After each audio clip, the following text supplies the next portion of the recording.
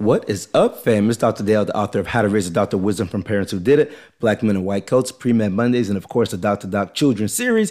And you listen to the Black Men in White Coats podcast. So super excited about today's guest. But before I introduce today's guest and before I tell you why it's such a special episode, I want to tell you about three quick things, okay? The first one is, hey, the documentary is going phenomenal. Over 400 screenings. Oh, yes, you heard that right. Not over 400 views, over 400 screenings across the United States of America and Canada, right? We got people in Canada watching this. And let me tell you, so many great things happening with this, but probably my favorite thing is that change is actually happening, right? So it's not just a film, it's a resource. And what's happening, so I've done like 20, 30 calls over the past month, and these are Q&A sessions, kind of Zoom calls with medical schools and large healthcare systems across the country who have screened the documentary. And I'm on these calls with presidents and CEOs and deans, and they're telling me how this documentary that we made, and I say we because a lot of you guys who listen to this supported us, this documentary that we made is actually impacting change for them. They're inspired by our documentary, so just starting pipeline programs, doing all sorts of stuff. And the coolest thing for me is being on these calls where I'm getting calls and emails I'm getting from people saying that they're actually going to show our documentary to donors and use it to raise funds so they can get more money to start pipeline programs. That is amazing. That's why we made the film. And I just want to say thank you to everybody who supported, because for us, that is huge, right? We made a film that we wanted to see it impact change, and we're seeing that happen. People are using our film as a resource so they can start programs to help, help give people opportunity to get into the field of medicine. So that's the first thing. Now, the next two things are kind of the same thing. I want to talk about two new books that are out, right? Two new books that are out. The first is by my guy, Dr. Stephen Noble. Stephen Noble, you guys might have heard of him. He's been on this podcast a couple times now, and he's one of the associate producer level backers for the documentary. So if you watch Black Men in White Coats documentary, you see Dr. Stephen Noble right there in the front. So Dr. Noble actually took my course. So I teach people how to write books and how to self-publish and things of that sort, because I really believe in ownership. If you're going to write a book, I think you should own your own book, right? Own the rights to your book. So he took my course on how to do that, and he just finished writing a phenomenal children's book, and I'm holding it in my hands right now. And I tell you, this thing is beautiful. It is amazing. It's called The Heart of a Hero, the Dr. Daniel Hale Williams story. So I could tell you guys who Dr. Daniel Hale Williams is, but I'm going to tell you to go check the book out. It's on Amazon.com. You can grab it right now. It's called The Heart of a Hero, the Dr. Daniel Hale Williams story by my buddy, Dr. Stephen Noble. Get the book. Check it out. It's a phenomenal book.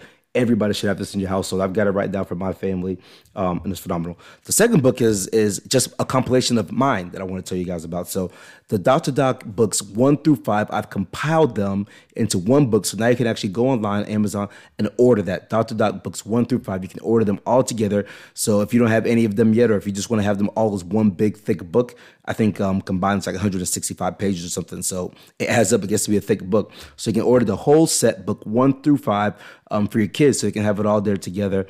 And I'll be getting ready. Actually, I've already written the 6th one. I just haven't put it out yet. But I'll be getting ready to start rolling some more of them out here in the very near future. So check out Dr. Noble's book, The Heart of a Hero, the Dr. Daniel Hale Williams story. It's a phenomenal children's book. It's about a Black cardiothoracic surgeon. So make sure you check it out. And Dr. Noble himself is a Black cardiothoracic surgeon as well. All right. Now, today's guest, it's kind of a different type of thing we're doing today, right? So I don't have anybody here in the studio with me. When I say in the studio, I mean like via Zoom. What I do have is a recording from our recent Black Men in White Coats Virtual Youth Summit. They're sponsored by my nonprofit, Diverse Medicine, and it's with Hill Harper. So Hill Harper was our keynote speaker, and he did a phenomenal job. He talked about the blueprints and being an architect for your own blueprint, being an architect and shaping your life, having some accountability over what happens with your own life. And it's a phenomenal session, so much wisdom, so many gems in it. So I'm going to play that back for you guys, because I didn't want to waste that. I want as many people as possible to hear that, even people who couldn't make it to the event. So I'm going to play that back for you guys. So Hill's going to talk for a bit. He's going to talk about the blueprint and being an architect. But on the backside, I'm going to do a little Q&A with Hill so you guys can check it out and enjoy it. You're going to love the episode, Gems of Wisdom by Hill Harper. Check it out. Ooh. I want them band like a daddy, yeah. Oh, let's do it like Flagger, yeah. I'm kicking flavor, no saga, yeah. Ay, I like them blues. I might go Janet like Jackson. I got them options, yeah. It's all about progression. Life is like a blessing. Everything a win, loss is like a lesson. Ooh, ooh. Yeah, ain't no time for stressing. I've been really stepping. Ooh, ooh. Yeah, if you wanna go get it, stop playing around. Really got on racks, ain't playing around. Wanna go get it, stop playing around.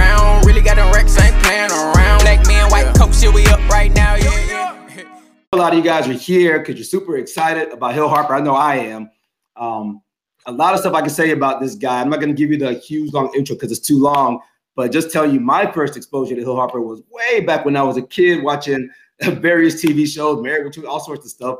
And I've been a fan watching him through his career. But I respect him for that. But maybe one of the bigger reasons I respect him is because he's just such a brilliant dude, such a caring dude with his various philanthropies, clean water initiatives, all his books. He's a best-selling author. What's got me here recently is that he thought the Black Men and White Coats Project was important enough to kind of come on the documentary with us, to be one of our star brilliant interviewers and be co-EP on the project. So I'm very grateful for that. And I'm going to be quiet because y'all want to hear Hill Harper talk. So Mr. Hill Harper, thank you so much. I'm going to disappear. The stage is yours. Hey, everybody. Hey, everybody. It's Dr. Dale. Thank you so much. I'm just so proud and happy to be able to join you guys. This is, it's a great day and a great learning. And I'll tell you, I have a 5-year-old son named Pierce, and we read the Doc to Doc books all the time. And he's already told me he wants to be a doctor. He said, Dad, I want to be a doctor just like you. What he doesn't realize is that I'm just a doctor on TV. And I said to him the other day, I said, you know what? You like me in my white coat? He said, yeah, I love you in white coat. I said, what's my character's name? He said, your character's name is Dr. Marcus Andrews. And that's right. I played Dr. Marcus Andrews on The Good Doctor. And I'm proud, so proud to represent all the Black male doctors in this country, wearing my lab coat as a character. Proud to represent all the frontline medical workers, all the folks who have been heroes for us this past year during this pandemic, who have showed up to really take care of people's health and make sure that they're saving lives. It's just so thankful for what you do. And I hope that the character I play represents you all in a proud way. And so, I want to jump in. What I want to talk about today, and this is a message for certainly the young folks, but also the young at heart. And no matter where you are in your journey, this is a message for you. And what I want to talk about is this concept that we are all active architects of our own life. We are all active architects of our own life. And that means whether we like it or not, whether we believe it or not, we are actually building the exact life that is ours. And so the question we have to take a step back and ask is, what kind of life do you want to build? What kind of life do you want to create? Knowing, because you are the active architecture of your own life. And I want to break down what that looks like. There are 4 steps of being active architects of your own life. There are 4 steps. And the first thing that an architect does when they set out to build a structure is that they have a blueprint or a plan. And I would suggest to you that the vast majority of people that you know in the world, for the sake of this conversation, let's call them civilians. The vast majority is civilians, just normal folks walking around. They're actually walking around without a blueprint that they've sketched out for their life. And I oftentimes ask the question, if you hire an architect to build a structure, there's no way you'd give them money to build a building without seeing their plan or their blueprint first. Yet, why would we ask for more specificity from an architect building a building for us than we ask of ourselves in building our own lives? So many people don't have a blueprint. Now, what they do, if you ask them, say, man, what's your blueprint? What's your plan? They'll say, I say, where do you keep it? They say, oh, I keep it up here. I got it right here. And that's when you know they don't really have a plan. They have hopes, they have dreams, they may have goals, but they haven't sketched out a blueprint. Because what a blueprint really is actually a detailed document that sketches out the steps from going to point A to point B to point C. So whether you want to call them goals or dreams or something you want to achieve, the point is those are destinations that you're going to build to. You still need a blueprint that sketches out the plans and what I call what ifs So you sketch out a plan. If my goal is to graduate high school or to graduate college magna cum laude or whatever that is, I have to sketch out what do I have to do to achieve that level of excellence. Oh, I'm gonna have to study at least 3 hours a night, or I'm gonna have to meet with the teachers in a private meetings to make sure I'm staying on track. Oh, I'm going to have to actually do extra credit if I fall behind. All of these things become a part of my blueprint or my plan. And then I can check in with myself into that blueprint to see if I'm actually matriculating the ball downfield, if I'm actually moving towards my goal. Whereas if you don't have that, you're just hoping that things are just gonna work out. I call it the lotto mentality. Many of us suffer from what I call the lotto mentality. We just hope that our number's gonna get called, rather than actually saying, I'm not worried about that.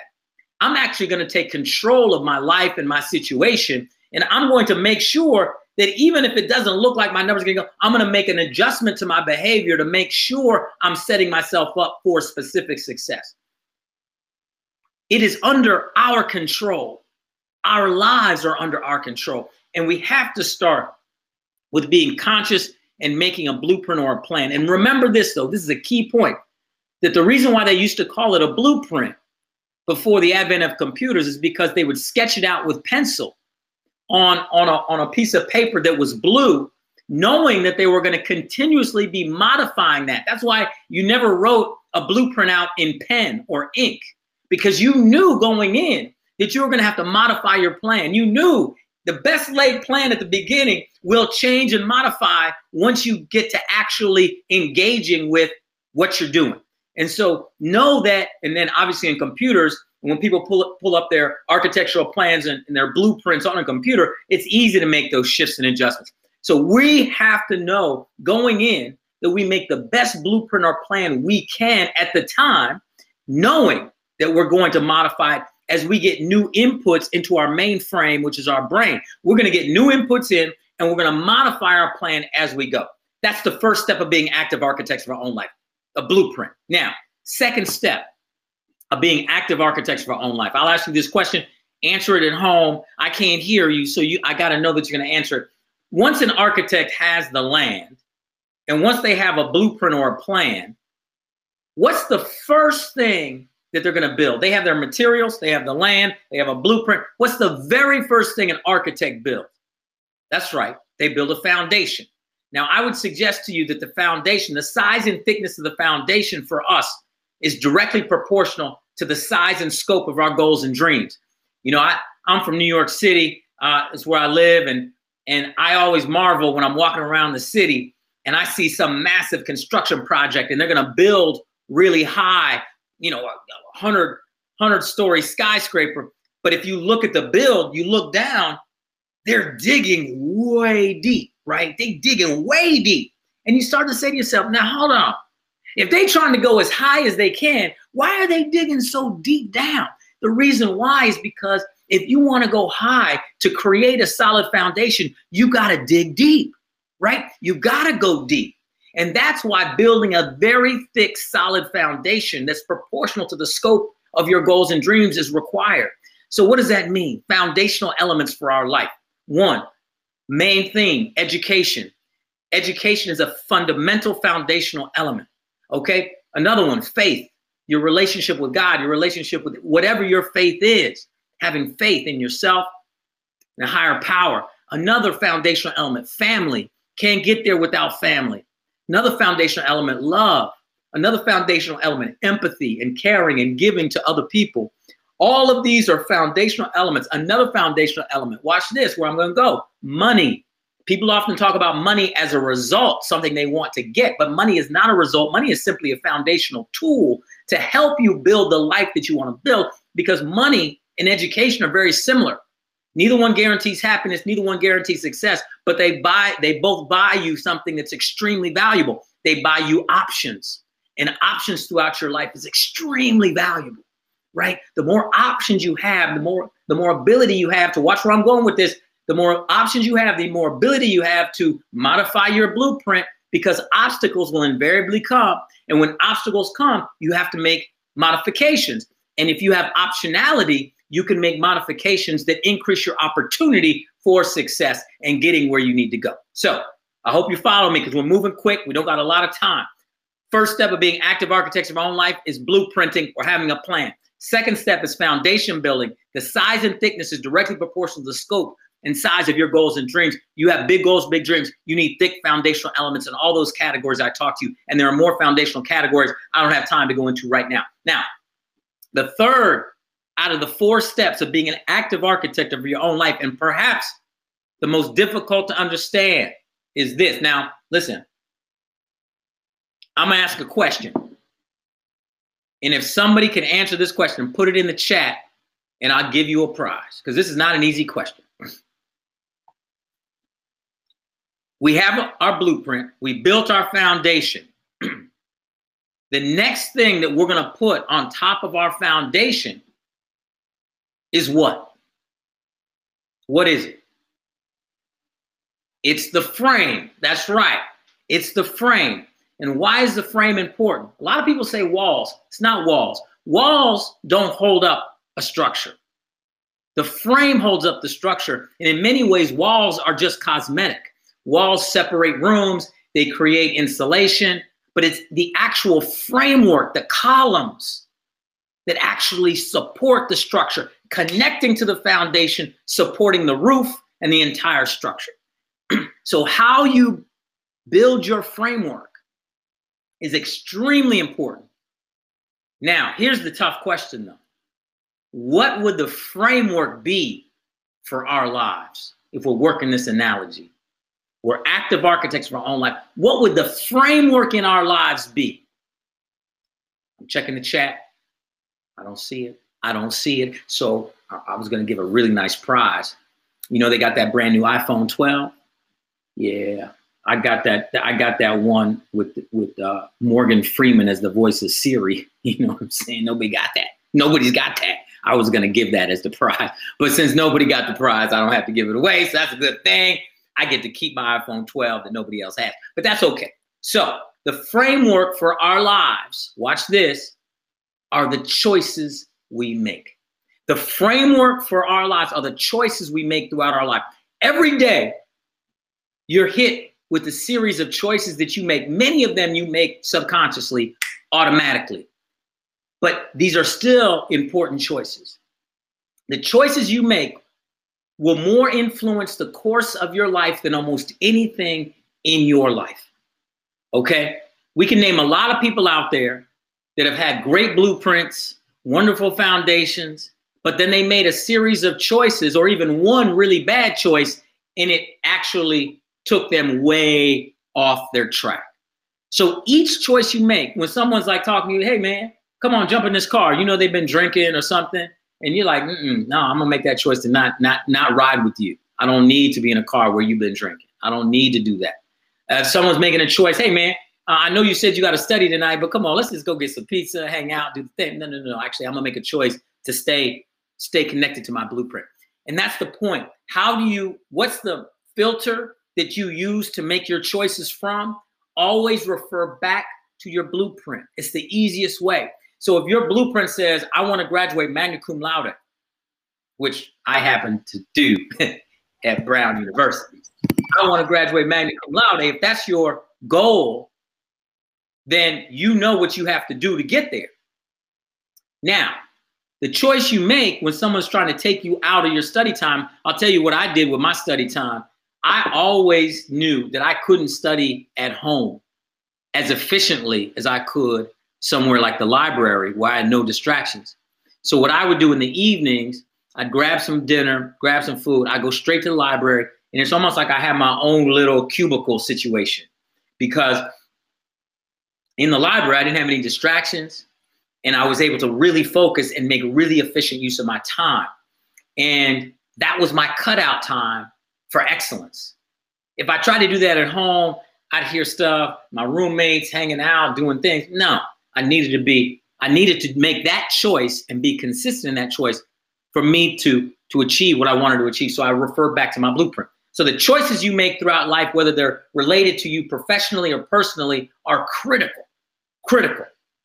And now the fourth and final step, of being active architects of our own life. I'm gonna ask one more question, and if you get this right, you get this prize. What's the one small thing that every architect designs into their structure that's essential for the structure to fulfill its purpose? Anybody got that? Anybody got that? Okay. The one small thing that every architect designs in their structure that's essential for the structure to fulfill its purpose are doors, right? You need a way in. If the purpose of a structure is to provide shelter, there has to be a way in, right? And I would suggest to you in our lives, to be active architects of our own lives, we have to open up doors to new people, new ideas, and new information. And doors also do something else. They also let people out. And I would suggest to you also, there are probably people in your life that you may need to let out of the door, like let them go, because they may be projecting fear onto you and trying to hold you back.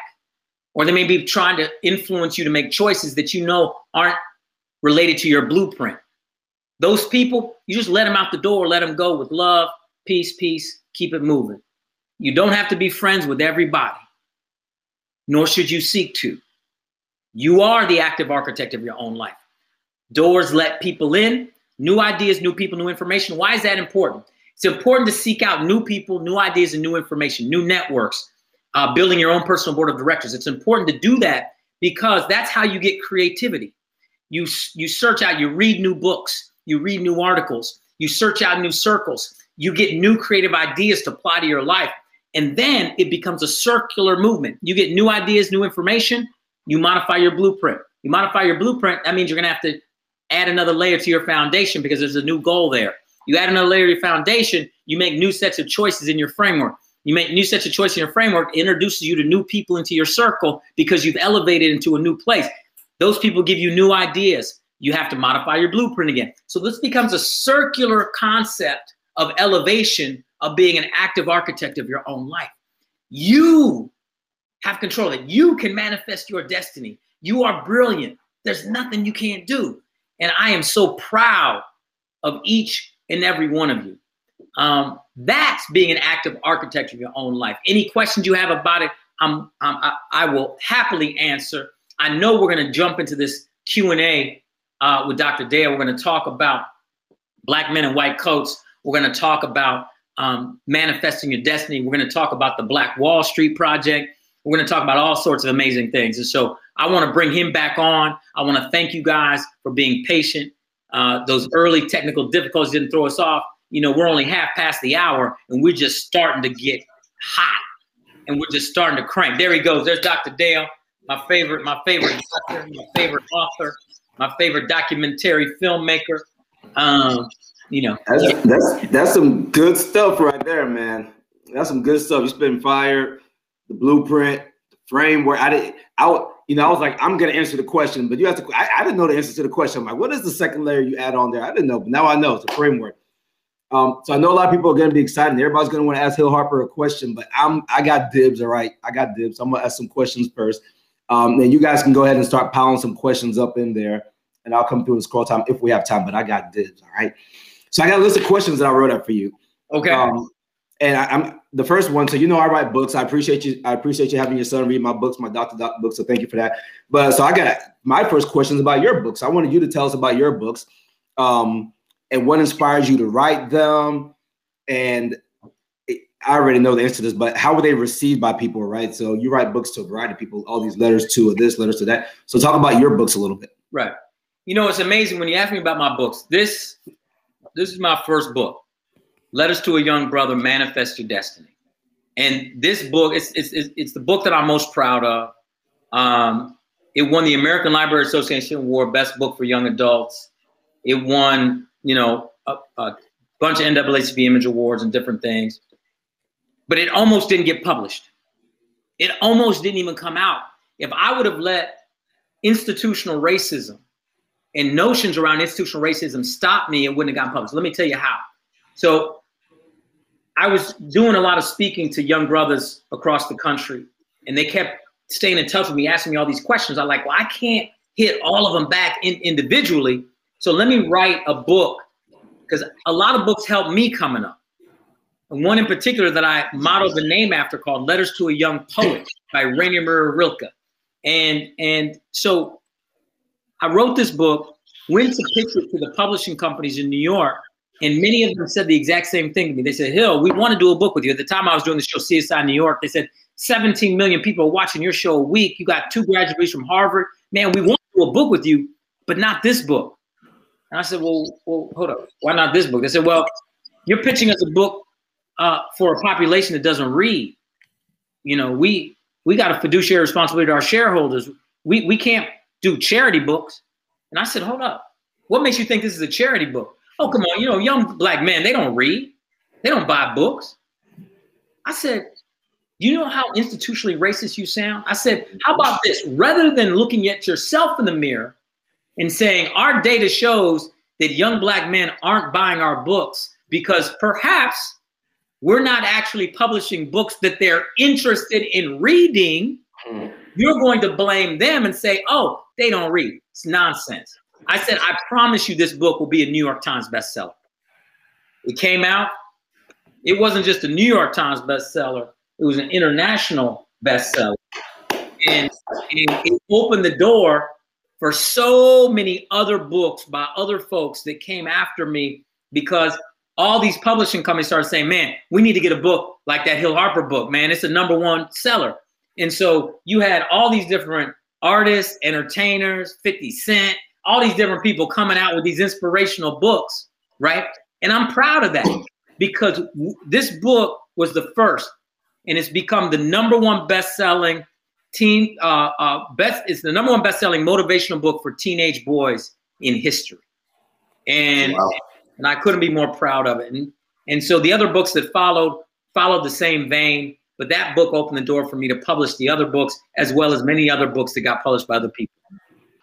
All right. So next question I got for you. I want to get through these, man. So I got so much stuff to ask you. Next one is, what's the #1 challenge for black boys in your opinion? You got the books, you got your own son, and you know you're a black man. You've done tons of work in this area. What's the #1 challenge for black boys in your opinion there? Well, I mean, the #1 challenge is the ecosystem of challenges. There's so many institutional barriers that society has systemically attempted to erect against our young men. And but one of the things I've been thinking about the most recently, particularly as it goes to my son, is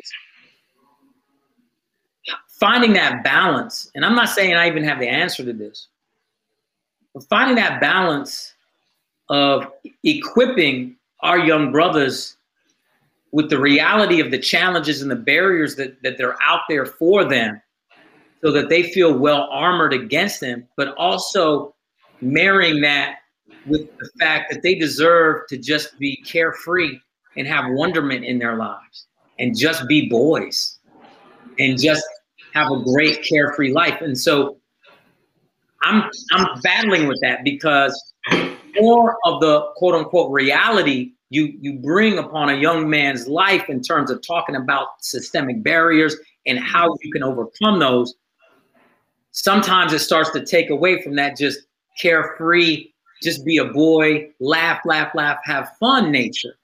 And I want to extend that out as long as I can, because you know what? Life is long and short at the same time. And the more you could be carefree for as long as you can be carefree, because there's plenty of time to be serious and heavy and fight those fights. There's plenty of dragons to slay. And there's plenty of time to put on that armor to go into battle. And so I want my son and other young brothers to have as much runway as possible before they feel like they have to put on the armor. I want to protect them so they don't feel like they have to be armored up to fight yet. And I think finding that balance and creating that space and grace for our young men is critical. Yeah. So I had a list of questions. That's phenomenal. I had a list of questions in order. I'm gonna ask you a different question based on what you just said now, and based on something that came through to me this morning. So last Sunday we made the front page for the documentary. The front page of the Dallas Morning News, right? So tons of people writing stuff in. This morning I wake up and there's somebody wrote me an email, probably longer than the article, right? And we had a full spread. Somebody wrote me this huge long email, and I think it was coming from a good place. but it was somebody essentially criticizing the work we do, Black Men in White Coats, saying we're making racism worse, we're giving our young Black boys and girls excuses instead of telling them to push hard and do academically. And I like what you just said about giving them the runway, right? We're trying to give them the runway. So my two questions for you in this. So the first question is just going to be simply, whenever people come against you like that with criticism, how do you deal with it? That's the first one. But the one I'm more interested in really knowing about is, for an organization like Black Men in White Coats, Manifest Destiny, these things where we do bring up race, right? My biggest struggle is I want to make sure I'm not giving our Black youth excuses not to succeed. Whenever we talk about racism, I want to make sure they don't say, well, I didn't make it because they were racist, right? I want to make sure we're about empowerment. So how do you deal with that with your organizations, or even just your life with your son? How do you deal with that, with explaining to them the truth, but making sure they don't use it as an excuse and say, hey, this is for empowerment? Understood. I think that's a great question. I'll take your first question. There's always going to be haters and naysayers and people who have nothing better to do than to try to poke holes at people who are actually doing the work. The vast majority of people, if you start to notice, man, I get so many haters. So, I get so used to it. The vast majority of people that come at you are people that aren't doing nothing for nobody. Mm-hmm. They sit back and try to find critique about activity that you're doing. And they also don't do their research. They don't figure out, they'll come at you, but they don't figure out how many thousands of kids you may have put through college or junior college through your work. They don't, how many emails you get every day for someone saying this book changed my life, or Letters to a Young Sister changed my life for a young sister, etc. They don't do their research, yet they want to try to pick and choose moments to try to attack. The reason why they do that is it's projection. And that's what I tell my son. That's what I tell everybody. Anytime anybody is trying to tell you what you should be doing, no matter what, and I even include parents in this, because sometimes parents can be the biggest dream killers of all. They like to project their fear onto their kids rather than actually living their own dynamic life. That's why when we talk about the blueprinting, it's like, don't project your dreams on your kid. Live your dream, and then he'll see that and he'll mirror you. Yeah. Right? If you've limited yourself, yet you're trying to demand them to be this, then he's seeing you being on the couch, not reading a book. And you keep telling him, read a book. Come on now. And so we have to be very clear about the difference between projection and reality. And people project their fears all the time. I always say that fear stands for false evidence appearing real. Mm-hmm. Most of the fears we carry, most of the fears that people project onto us aren't real. Now, the question that you ask is trying to absolve ourselves or the excuse idea. That again is a projection of fear. I always go to, you are excellent, you are magnificent, and you should act that way. I'm big into affirmations, huge into affirmations, right? And I use them for myself, and I use them with my son, right? Every day driving to school, he has to do affirmations in the car, right? Because I believe those begin to seep into your subconscious. And affirmations don't let you off the hook. There's one he's been doing this past week that goes, God did not give me a spirit of fear, but gave me a spirit of power, strength, and a sound mind. Mm-hmm. And so there's another one he does. He says, I am bold, handsome, and brilliant. These affirmations don't let you off the hook. They actually are meant to demand greatness from you and demand excellence from you. And so you can point out systemic barriers. It's up to you to actually create solutions, because you are magnificent and you can create those solutions. And so I completely disagree with anybody who when you're speaking truth about a situation and about inequities, that's the same type of person. Watch this. I graduated from Brown University as valedictorian in my department. I went to Harvard Law School, and I would get into arguments with people that would try to tell me I was only there because of so-called affirmative action. Now watch this.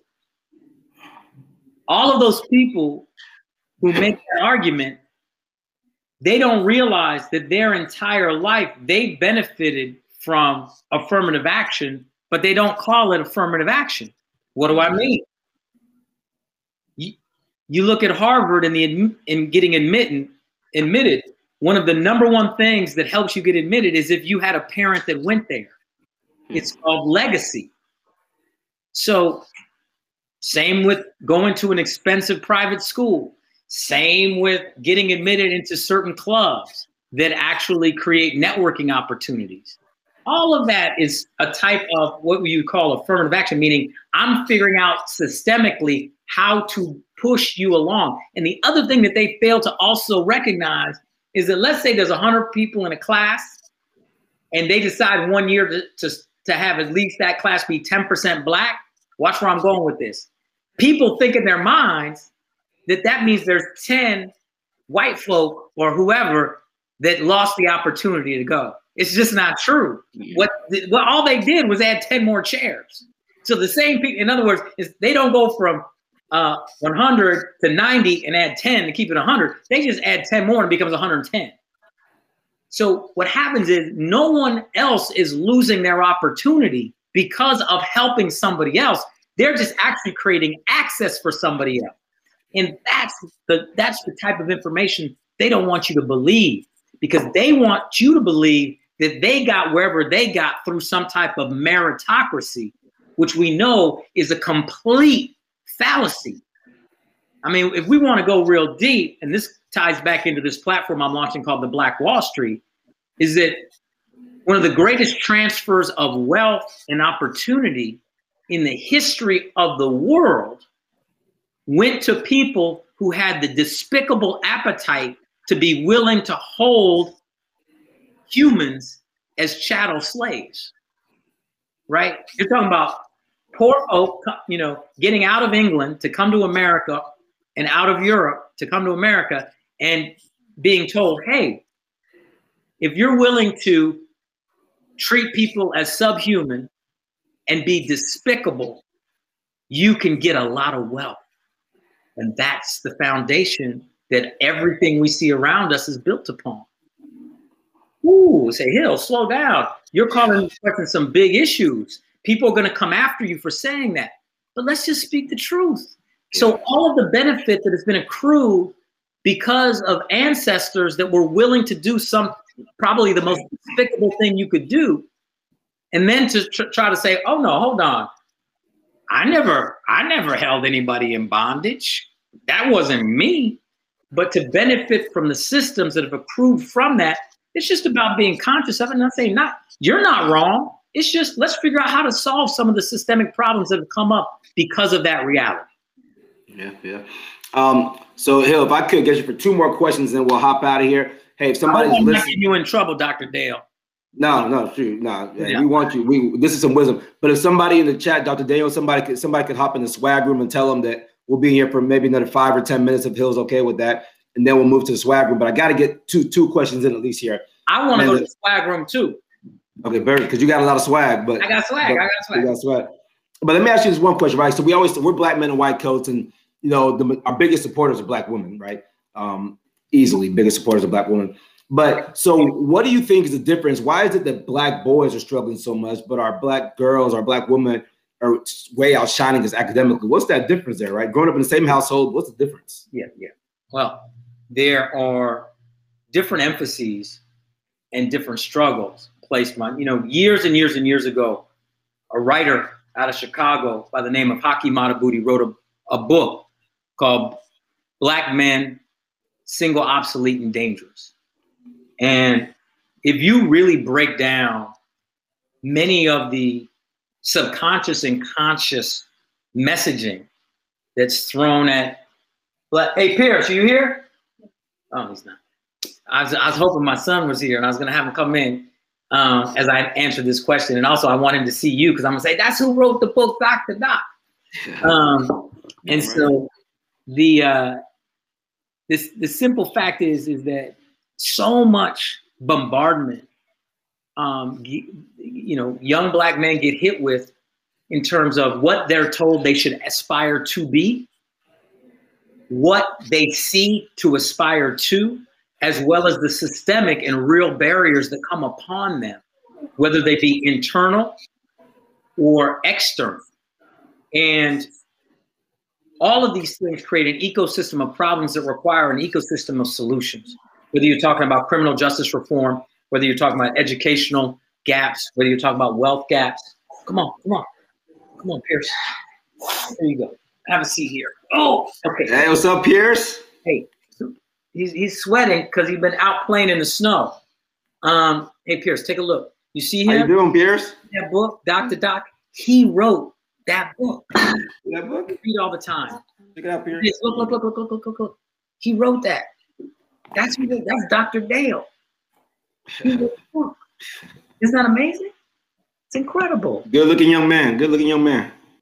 We have to do a much better job protecting our young men, and as well as our young women. But what's different, and the difference about this, is that systemically, society has castigated women in a certain way.